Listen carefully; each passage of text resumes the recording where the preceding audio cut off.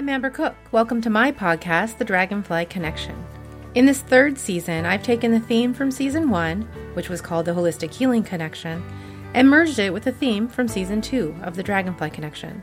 So now, join me every Wednesday for open, honest, inspiring, and healing conversations with people who've faced their own health and life challenges, worked through them, and now are on a mission to help you live a healthier, more fulfilling life.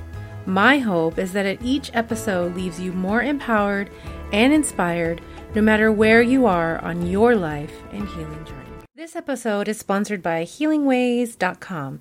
Find a holistic wellness professional and resources to help you on your healing journey. That's healing, WAZE.com. And just one more thing before we get started. This podcast is a passion project. I do love doing it, but it's a one-woman production crew from start to finish, a lot of work, and I don't make any money doing it. So if you like what you hear and you want to keep hearing it, it would mean so much to me if you shared it with your friends. And if you'd like to go a step further, check out my Patreon page. The link is at the bottom of the show notes, or you can search for The Dragonfly Connection on patreon.com. By becoming a patron, you get one-on-one access to an online community, access to me and some of my show guests, and an online self-improvement book club, and more. Thank you so much for all of your support. I really appreciate it, and I hope that you enjoy this episode. Listening became my modality. That's one of my favorite quotes from my guest today, Daniel Bruce Levin. The other is posted on my Instagram page. Daniel is a visionary, activist, speaker, and a storyteller, a good storyteller, and now one of my favorite people. Daniel has a very interesting life story with many twists and turns, but the one that stands out the most may have been when he walked away from an opportunity to run a $1 billion business. Billion! Instead, he chose to hitchhike around the world to find happiness and inner peace. In his travels, he found that and more. He studied in a seminary for 5 years, but then left one day before becoming a rabbi. Then, when he came back to the States, he joined a yoga community, which led him to his life as a monk in a monastery for 10 years. And those are just 2 examples. It seems this guy has lived 100 lives already. He was once the director of business development at Hay House, bringing them from $3 million a year in sales to $100 million a year in revenue. Now, his focus is helping others to learn how to see what they can't see. He is the author of The Mosaic, a life-changing fable that invites people to listen to those others do not hear and to see the situations in their life differently. To purchase a copy of The Mosaic, follow the link in the show note. Admittedly, I haven't read it yet, but I do have a copy sitting right here. I'm hoping it brings me as much joy and inspiration as my conversation with him did. Once I'm done reading, I'll definitely share my take with you. Daniel is truly a rare gem in this crazy world. I can feel the love he has for his fellow human, even those he's never met. His storytelling is entertaining and inspiring, and I really do hope that you enjoy it as much as I did. I highly recommend connecting with him on social media. All the links are in the show notes, along with a live link to his website, danielbrucelevin.com. Oh my gosh, so you are human. Okay, that's good to know. Oh my God, so human. I carry around this big belly to make sure that people understand that I'm human, because I want the first sight to be this obese man. That's going to change. That's all changing. But I've carried that for a lot of years. Yeah. Because I want people to say, oh, hold it. Look at him, this obese guy. He thinks he has something to say. It's a way to show yes, here I am. I'm human. I have the same struggles that many of us have in this form. And absolutely, here I am. Well, that was going to be one of my questions I asked, but we just got that right out of the way right now. Oh no, I messed up already. Yeah. I think we're going to have so much fun. You already have me just laughing like crazy. I have so many questions to ask you, and do me a favor. Don't be afraid to interrupt me, because sometimes I'm a storyteller. Mm-hmm. So sometimes I talk and talk and talk and talk and talk. And it's interesting enough that people want to listen, but just say, whoa, I got another question for you. Shut up. I will try to keep the time for both of us. Please. Most of my life, I disregarded this human being. They tell the story of a man who builds a house, and he gets too busy to finish painting the final corner of the room. So it's just like a little triangle on top from the roof, from the top of the room and the two sides, Mm-hmm. and it's unpainted. And he thinks, I'm going to get to that. I got to finish that. The next day, he hears that there's going to be a rocking ball that's going to come and knock down his house. And he has a question. I promised myself I would finish that painting of the Mm-hmm. house. Should I do it, or it's going to get knocked down tomorrow? Why would I fix it now? And the question is, what would you do? I'd still finish it. You would. You and my wife are the same. I would say, like, I don't know what my language is. I'm going to be generous. I would say, screw it.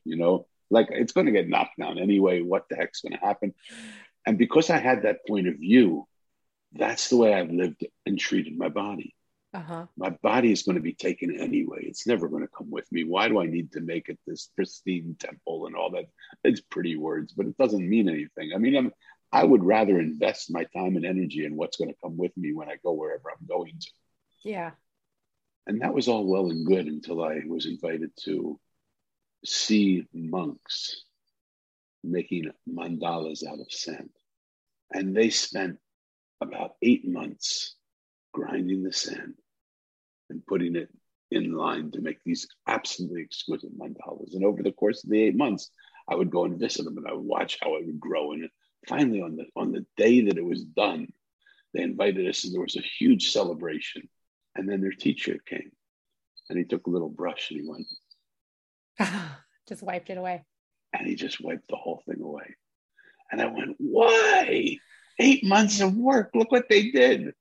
And I went up to him and I said, how can you do that? I watched this and, it's finally, he said, because nothing in this world's permanent. And so if they were to finish that, knowing that it was going to be destroyed, then I had to really look at what I would do with my house and my temple. Mm-hmm. And maybe it's time for me to start to take care of my temple, which is, 66 years old is probably a good time to start.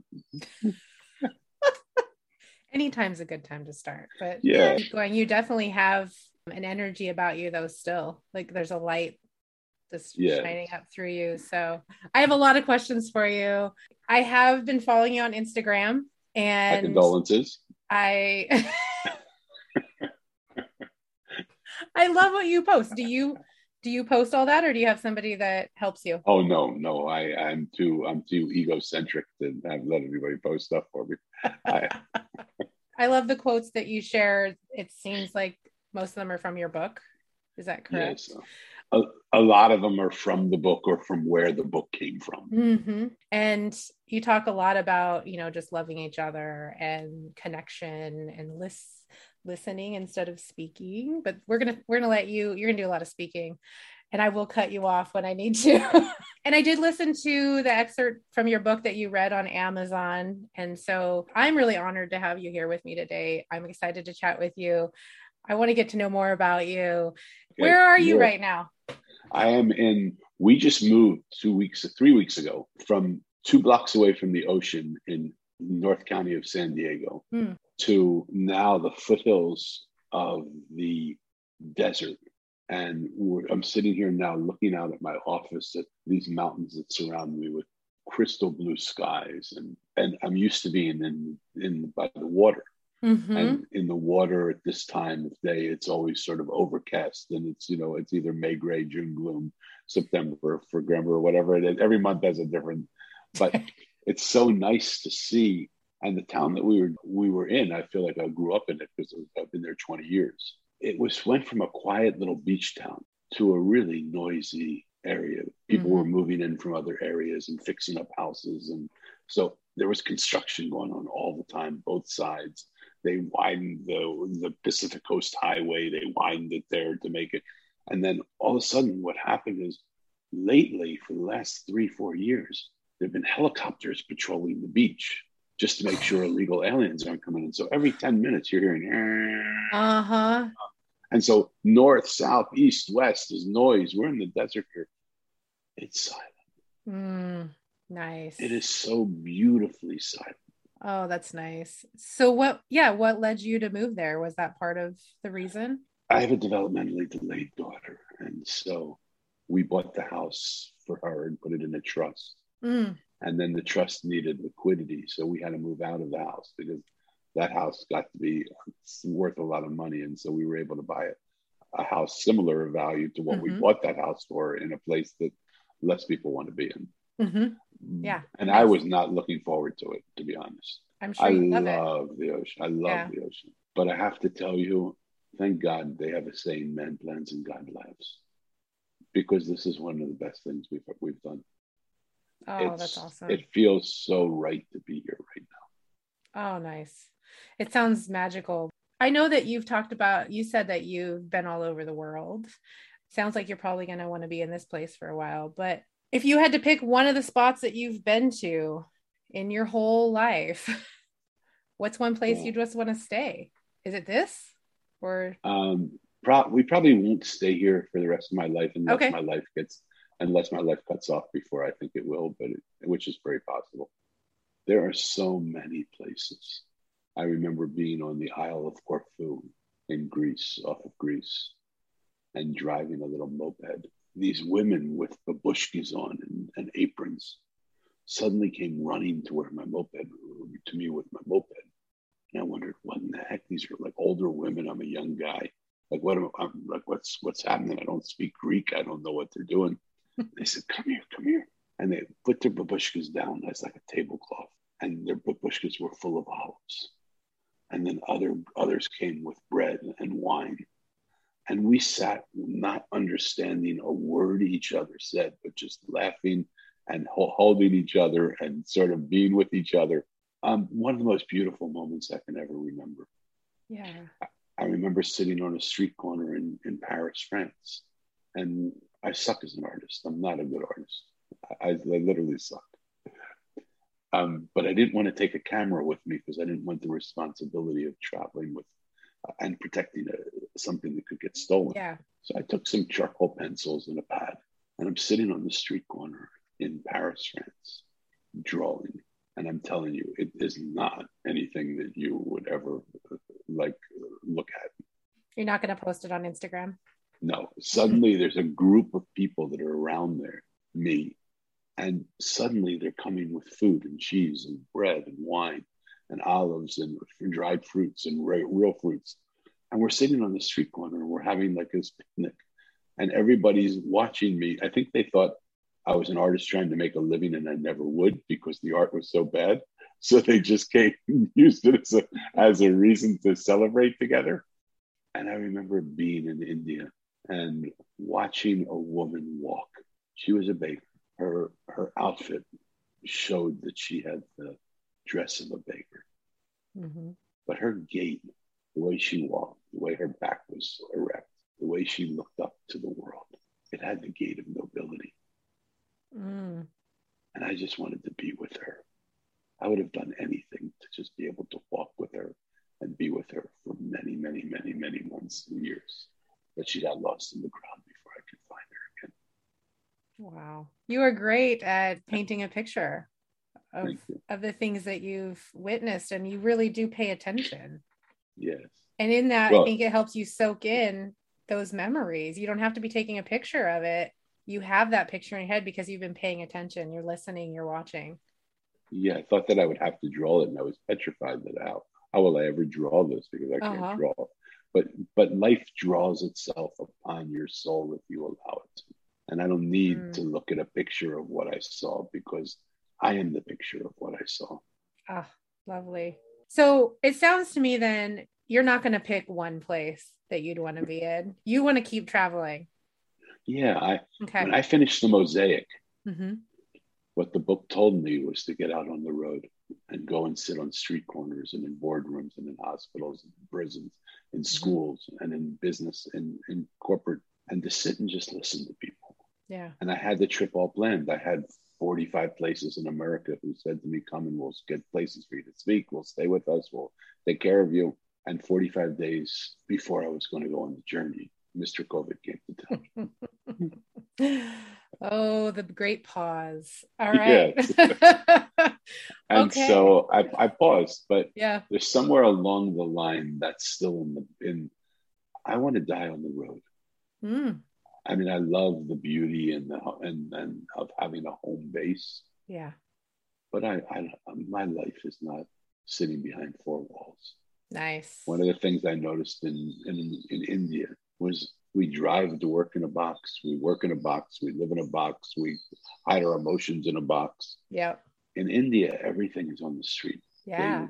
They make love on the street. They eat on the street. They defecate on the street. They die on the street. They yell at each other on the street. There's something so rich in a way about not having these boundaries and borders and things that protect us and keep us isolated. Those are the things that keep us kind of separated, which we'll talk Yeah. about a little bit more in a few minutes. But yeah, because when you're doing the good, the bad, the ugly out in the open, you see right there that we have so much in common. Yeah. You know, we all have the good, the bad, and the ugly. Yes.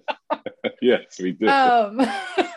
But when you can hide it, that breeds all kinds of stuff. It breeds the discord, the division, the shame. When it's all out in the open, there's less opportunity for those things to really sink in. I don't think we're really all that good at hiding it, but we believe we are. We believe we are. We play the game of each other to let each other think we don't see the stuff. But we all know from looking on social media that people can't be that happy. Right. All the time, right? Because we only post what we want to post. We only show the part of us we want to show. Yeah. But why wouldn't we show the part of us that nobody wants to see? That's a good question. It's a question I want to ask everybody. Because when you love me for those parts, you love me. That's true. When you love me for the other parts, I don't know if you love me or not. You just love who you think I am. Right. Exactly. So I want to read what you wrote. I'm quoting you, and then I have some questions. I know. I know. Okay. So you said, I have lived 1,000,000 lives this lifetime, and I have talked to over 1 million people, always with the thought of what brings people together, just like we were talking about. In a world where people find lots of things that separate us, I look for what holds us together. In listening to them, I found 3 things that virtually everyone I spoke to wanted. So obviously, what are those 3 things? That's what I'm curious about. Okay, that's easy. I thought I was going to go, oh my God, what did I say? Everyone in one way or another said one of these 3 things. They wanted to be loved and accepted. They wanted to be listened to and heard. And they wanted to be seen and acknowledged. And when I realized that those were 3 of the easiest things to give to another human being, it's way easier to love somebody than to hate them. It's way easier to listen to them than to make pretend you don't hear them. And it's way easier to see somebody that's right in front of you than to make pretend you don't. Yeah. Then I realized, wow, I can do that. Like, I'm not the smartest guy in the world, but I can do those 3 things. Those are simple. And what happened for me when I ended up doing those, I had no idea what the result would have. People felt really safe. They felt like they weren't going to get attacked.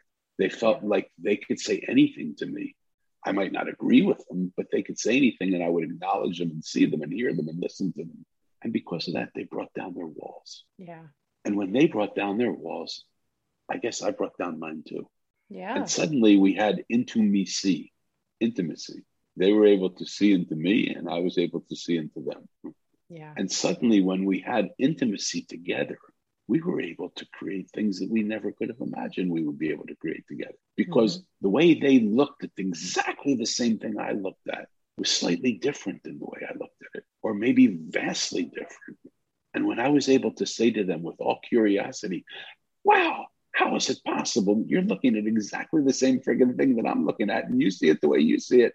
Not like, please share that with me. I want to know how you see the world.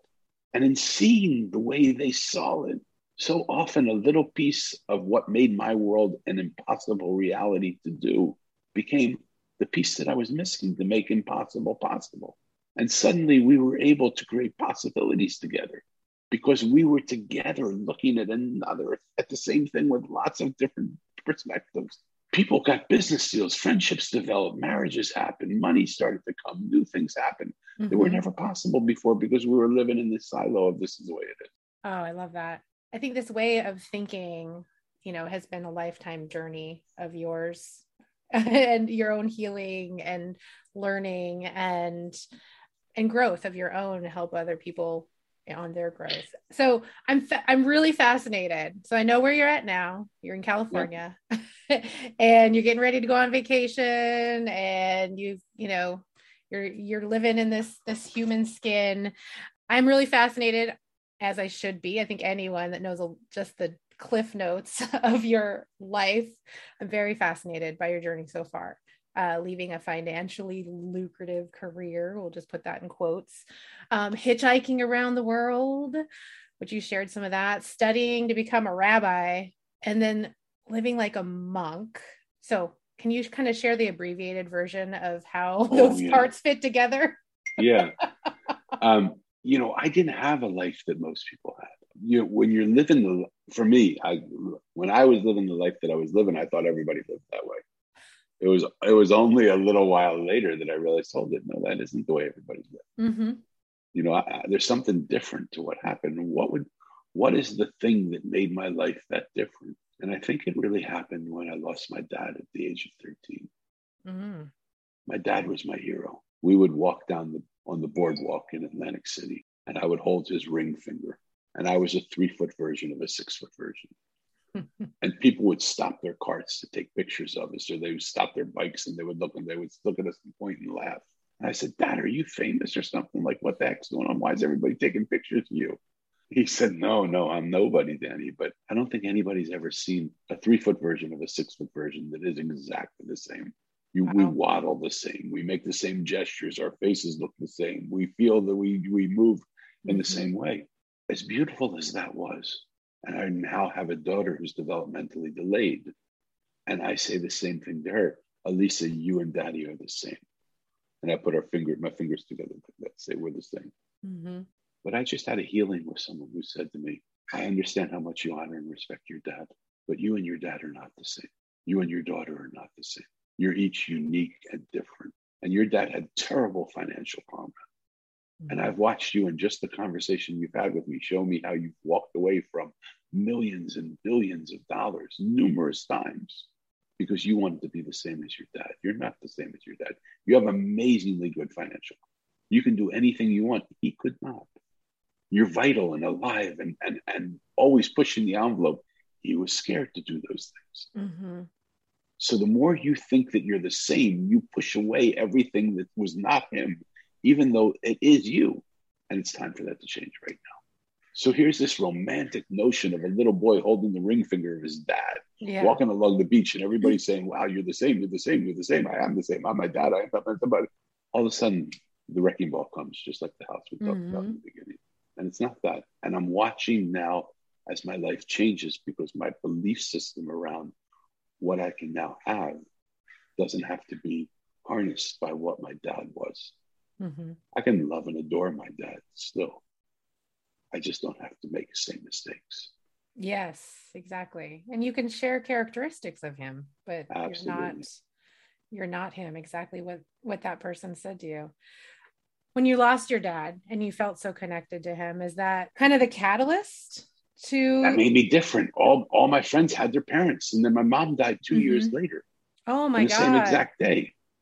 She died the same day, the same time, 2 years later. Is that in your book? Yeah, Mo tells, he asks, why did his parents pass away? Okay. And he goes to all the people and he asks why his parents passed away. And they said to him. So that really happened. Yeah, go ahead. The book is sort of a fableized version of my life. Okay. So what did people say to Mo when he asked? They told me that they were in a place called heaven. Mm. And so what I wanted was to find that place called heaven. Mm-hmm. What I wanted really was that my mom and dad, I've talked to so many people who've grown up in really lousy environments. I had a lot of other problems, but the environment that I grew up in was absolutely exquisite. That's Maybe great. they passed away too young for me. I was too young for it to get bad, but I just remember that we were like just this beautiful love. We didn't have much money, but what we had was the love of a family that just did everything for one another. Mm-hmm. And my dad got us everything we wanted. He accrued a mountain full of debt in doing it, but he just wanted us to have all the things that other people wanted. Uh-huh.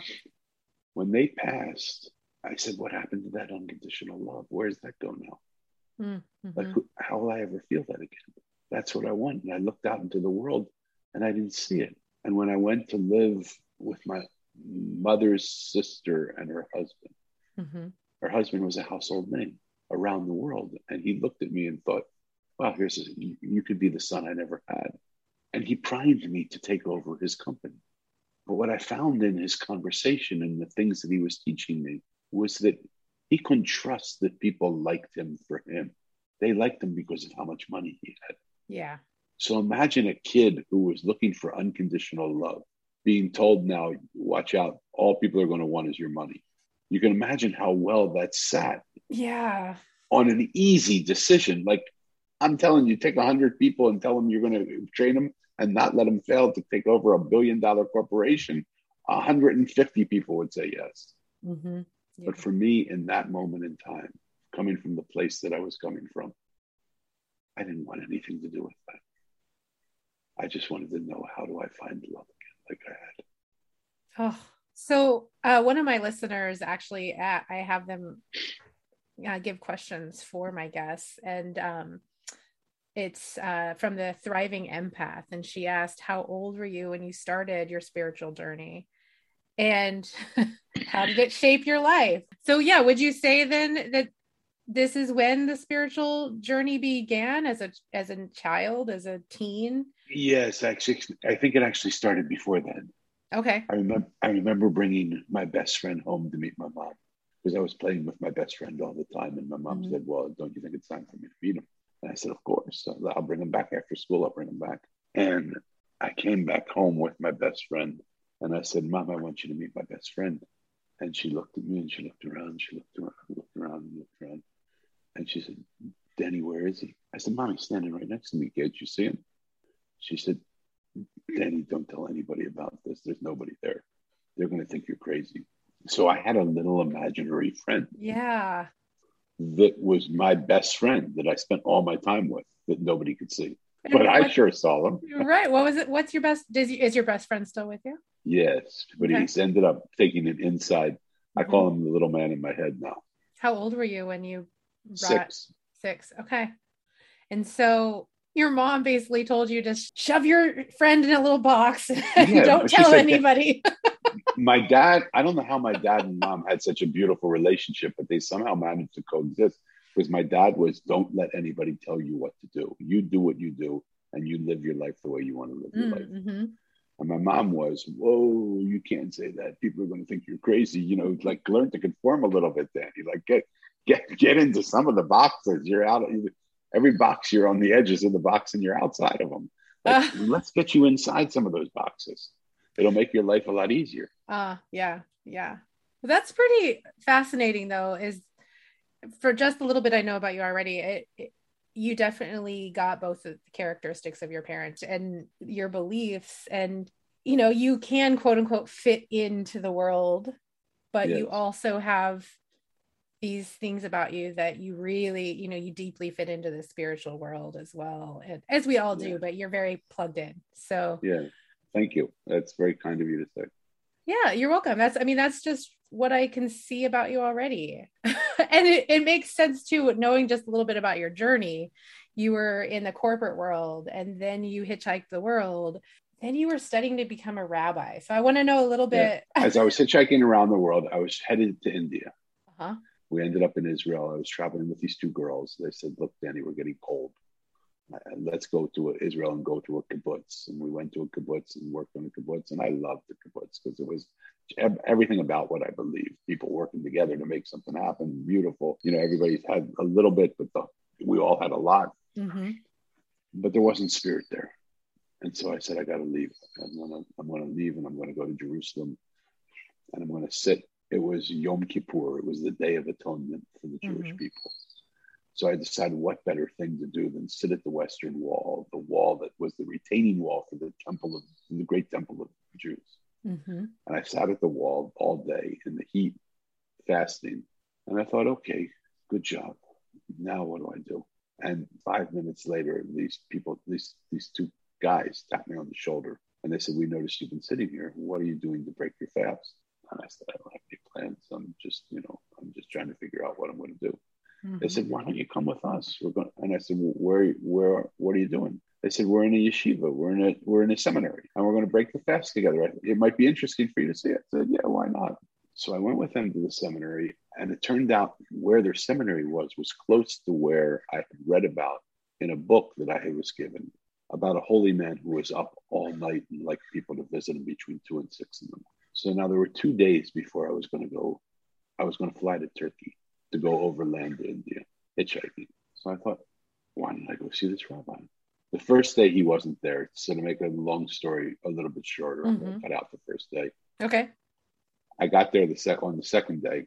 The night before I was going to go to, I had to take a plane to go to Turkey.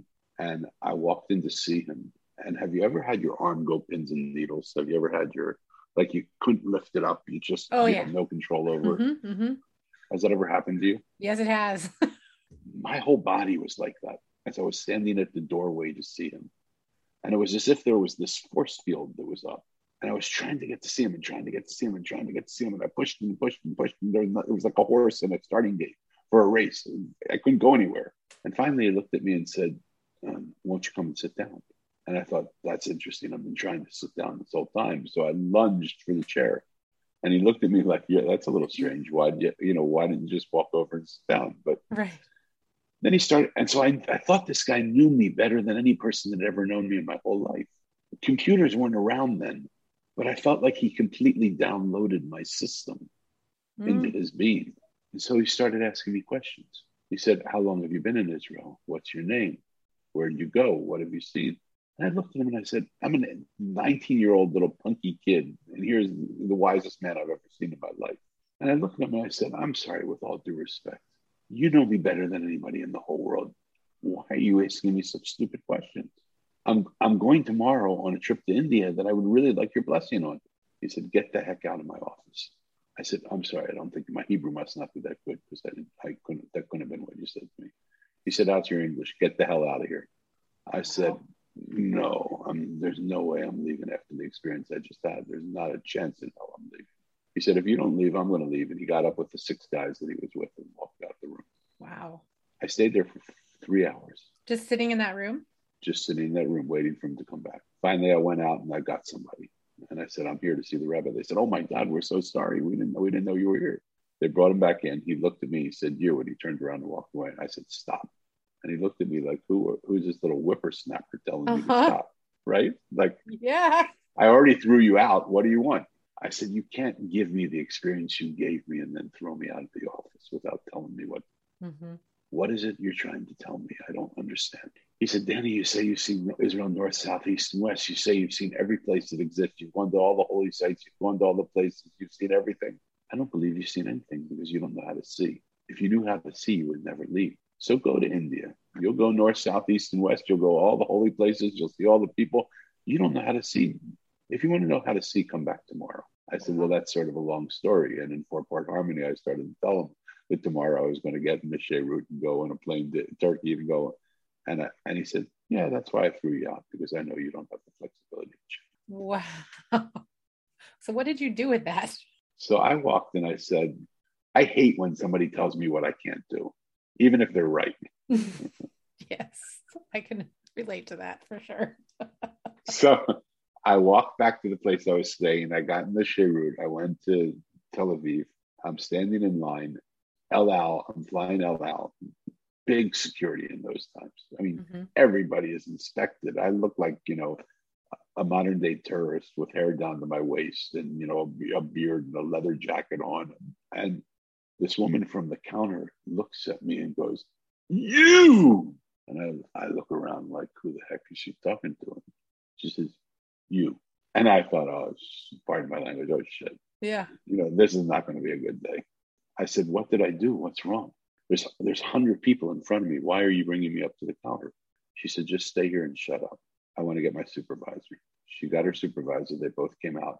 She said, let me see your ticket. I showed her my ticket. She said, yeah, just as I thought, it's non-refundable. I said, I could have told you that. I mean, she said, what are you doing here? Why are you here? I said, well, it's sort of a long story. I just met this rabbi. I was sort of thinking, well, maybe there's a chance, but I have a non-refundable ticket. I'm going to get on the plane. I'm going to go to Turkey and I'm going to go home. She said, no, you're not. She said, last night I had a dream of an old man with a white beard. And he told me if I saw you, do not let you leave Israel. So I have that pins and needles feeling all over the top of my Yes. body right now. Me Oh my too. God. Okay. And I said, so what are you going to do? I mean, and she said, all I know is I never want to see that man again. He scares me. I can't refund your money, but I'm going to give you $400 of my own money to just get you out of here and put you back and go back. You better go back and see him. I said, I promise that's what I'll do. Wow. So I walked back and he said, oh my God, you came back? I said, yeah, you sort of tilted the game a little bit, didn't you? And he said, you're here, you're going to be a Jew. I said, let's not get carried away. I'm here to see what the next step is. Let's take it slow, one step at a time. 6 weeks after I saw him, he sent me to another place to get to learn. Mm-hmm. And he said, in 6 months, you'll come in to learn with me. You'll be right by my side. 6 weeks later, from the moment he said that, he was dead. And Whoa. I was now in this place that he sent me to. And when I walked into the place he sent me to, I said, a lot's going on today. Can you just summarize for me what goes on? Because it looks like I'm in a seminary. Mm-hmm. What goes on here? And the rabbi was singing around the table. He was, just singing and moving and praying and dancing. I don't know what the hell he was doing. But he came up to me and with his left arm, he just hauled back and he hit me as hard as he could over the heart. I mean, he almost knocked me. I mean, he knocked me back. Yeah. And I went, whoa, what did you do? What are you doing? And he said, you know why God gave us two arms? And I said, if you're going to hit me with the other one, please don't. he said, no, God gives us two arms because one's to knock you into shape and the other's to hold you and hug you and say, we're doing it for your own good. He said, we're going to open up your heart so that everybody you meet feels a piece of it. Nice. And we're going to stretch it and stretch it and stretch it. And we're going to annihilate it until it's just open. And so did that happen? Yes. Okay. You can tell me if it happened or not. Okay? Because I think it did. But you didn't become a rabbi. One day before I was going to be ordained, I said I can't be ordained in this system because I don't believe in it. Okay. So I left. And then after you left, you took some time living like a monk? I didn't live like a monk. I lived as a monk. I was a monk in a monastery. Okay. When I left, I went and I came to San Francisco and I started a bookstore and a cafe. Oh, okay. And then I came back, and then while I was there, I thought, same thing, no spirituality. I want to have spirituality. Mm-hmm. So I found a yoga community that my brother was a part of, and I joined, and I became a monk in their monastery. And I spent 10 years as a monk in the monastery. 10 years as a monk. All right. So before I talk with somebody, the night before, I always talk to my family about the guest, So last night at dinner. Oh my God, poor thing. No, they're super excited. So my husband and my 10-year-old. Okay. So I just going to add in a question that my 10-year-old had. And that was, fabulous. Were you a silent monk? That's what she said. He didn't talk for 10 years. I said, I don't think he took a vow of silence. So I just want to clarify that. Yeah, no, you can see from my rambling on that I would never make it 10 years as a silent monk. No, but we spent a lot of time in silence, but we didn't take a vow of silence. But there were many days where I spent 18 hours a day in prayer.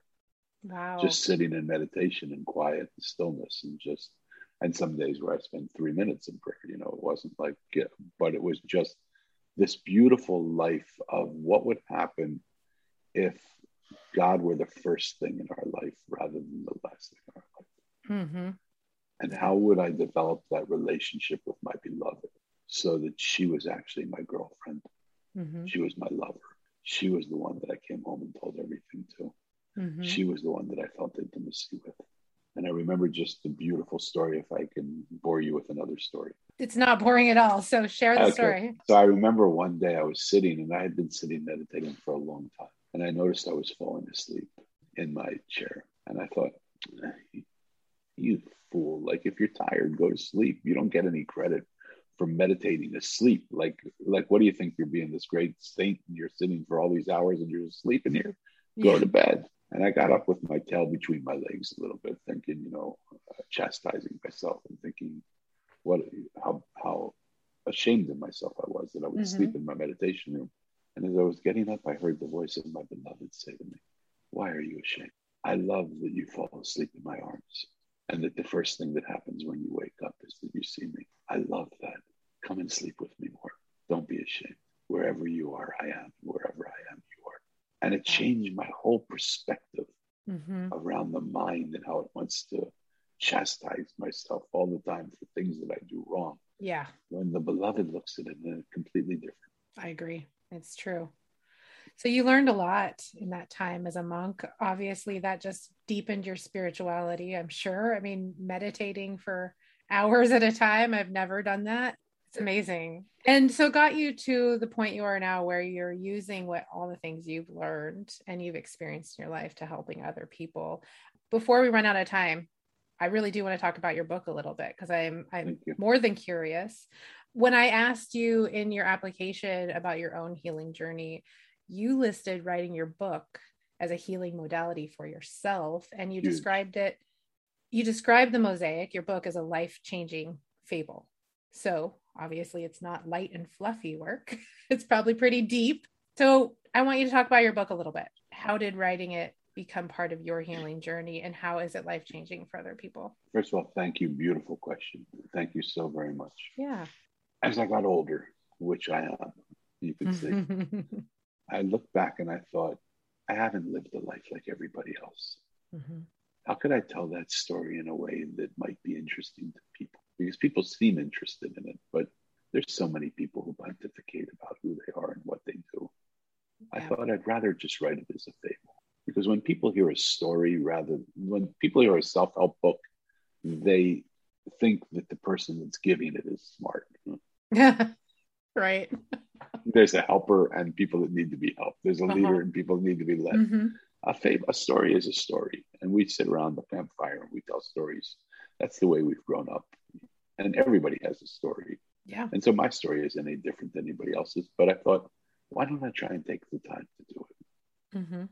And so I sat down and I started to write about some of the people that I met along my way. And I fableized it. And every time I would write a chapter, I would go to save it and it would be gone the next morning.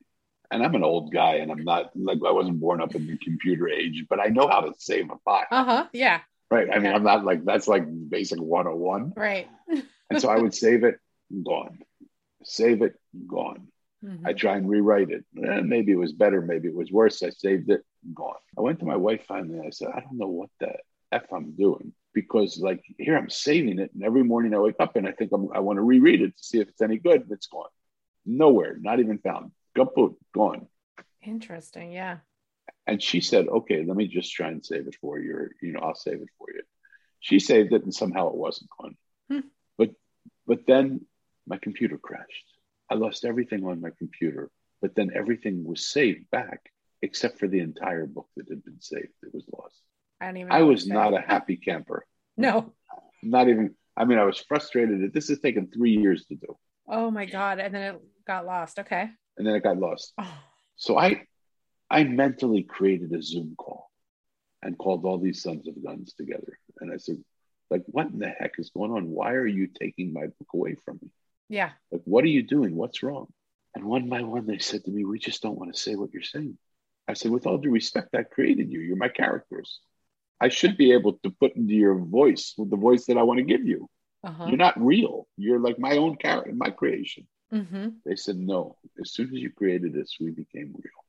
And we don't like what you're saying for us to say. So we had to take it away from you all the time. I said, so what's the solution? They said, just write what we tell you to say. If you write what we tell you to say, your book will be done in 30 days. I didn't even think about it. I said, deal. Wow. I was so fed up with it. I'm just I'll do anything. Okay. I'll do it. Like, let me get this damn thing out of my system. Right. I was so frustrated. Oh, yeah. And I was talking to someone in the publishing world, and I said, can you believe that this happened? And he said to me, yes, actually, I can. That's what Charles Dickens used to do. Charles Dickens used to invite his characters for a cup of tea, and he would sit with them and listen to them tell him stories, and he would write the stories they told. And I said, oh God, I thought I was some weirdo. Thank God you're saying this, Yeah. Like, I'm already a weirdo. I thought I was even more weird. Yeah. But when I actually listened to what they said, I realized the book was more for me than for anybody else. And because it was for me, I was the biggest recipient in it. Other people would get things from it, which they certainly have. But even if nobody ever bought the book, it was written for me. Wow. Thank God it's me and you and everybody else go through the same thing. So it's written for in a way that everybody enjoys it. Mm-hmm. But what I learned the most from that is how important it is to listen. Mm. Listening became my modality. I thought I was writing a book about mosaic and unity and everybody coming together and connecting the pieces and all. Yeah. Yeah, it's part of it. Okay. But what I started to hear was in the book that was written for me, to me, by people through my hands. There were not only words that told an exquisite story, there were spaces between those words which occupied as much space on the page as the words. But nobody looks at the space to see what the space is telling. Mm-hmm. They overlook the space just to get, those are what the words say. When I started to read what the spaces were saying, suddenly the words became the separation between the spaces. And there's a whole nother book that's written in the spaces. Truly a mosaic.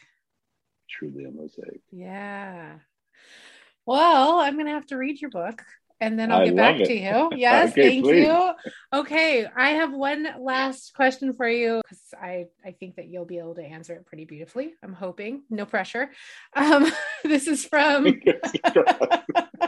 the Archetypal Cosmos. And she asks, in the midst of so much change in our culture, a true paradigm shift, how can we best navigate these shifting times, keep our footing, not lose our minds? And she would also like advice on how not to get sucked in to the drama of others who she say are running around like headless chicken. I can reread part of it if you need. Well, let's go with what I think the first question was, Okay. was in these times, how do we not lose our peace of mind? Yes. When I think about an image, the image that comes to me is that of a bicycle wheel. In the center of the wheel is the hub. Mm-hmm. And there are these spokes that then go out to the rim of the wheel. And there's a tire on the rim of the wheel, right? Mm-hmm. I always thought that a bicycle wheel, those spokes that went out, pushed the rim out. So they went from the center, which was strong, and then put pressure on it to push the rim out to make the wheel not cave in. Mm-hmm. What I found out when I did some research was that's not what happens. Okay. The spokes go and they hook into the wheel, and they actually pull the wheel towards the center because they don't push it out, they pull it because the strength of where we are is in the center. Yeah. When we live life on the outside of that wheel, the faster it goes, the more likely we are to get spun off. And we're type A people. So we want to go faster, faster, faster. That's the ride. Those are the most exciting rides at Disneyland, right? The ones that go fast. Uh-huh. We want our life to go fast. Yeah. And so we're in this constant battle of trying to hold on to the outside of the wheel. If we would come down to the center, that wheel turns very little. While the outside wheel is turning fast, the hub turns just gently. Mm-hmm. And we can hold on to the hub. We won't lose our center in the hub. We lose our center at the outside. One of the biggest sadnesses I have as I look around my life is I don't see a lot of people that know how to get to their center. Yeah. I don't see a lot of people who know who they are. Mm-hmm. They know who the outside of them looks like. We invest a lot of time and energy, just like that house that's missing that wall. Yeah. We invest a lot of time and energy in making sure our outside looks pretty. It's true. So how would you recommend someone connecting to that center? For me, clearly meditation. Mm-hmm. Try and slow down. Try and just continue. Or if you don't want to do meditation or you don't feel you can, Ramana Maharshi had a beautiful practice. He would look at everything in the world and he said, not this, I'm not this, I'm not this, I'm not this, until he found that which he was, that he couldn't say I'm not. Mm-hmm. So just keep asking yourself, what's underneath what it is I think I see? One of the things the mosaic does is it says nothing is as it seems. So if you think you're seeing something, I would go and I would meet all these people, homeless guys, street workers, juice men, and I thought I had them pretty understandable. The moment I spent a few minutes with them and just listened to them tell me their stories, I saw a completely different person. Mm-hmm. Not because they changed, but because what I saw in them changed. Yeah. Our perception creates our reality. Yes. Learn Truth. how to see what you can't see. Learn how to spend more time in the spaces between the words than in the words. Mm-hmm. And learn how to just get to know this beautiful, beautiful, beautiful human being that's called you. Thank you. Thank you. Is there anything else you'd like to add before we say goodbye today? Just thank you for being such a beautiful person. Thank you. Oh, that's a great compliment. Thank you so much. We'll stay connected online. And of course, I will share all the ways other people can stay connected to you and connect to you and get a copy of the mosaic for themselves. So I appreciate you. Thank you, Daniel. Thank you. Love you. Big time. I love you. Ciao.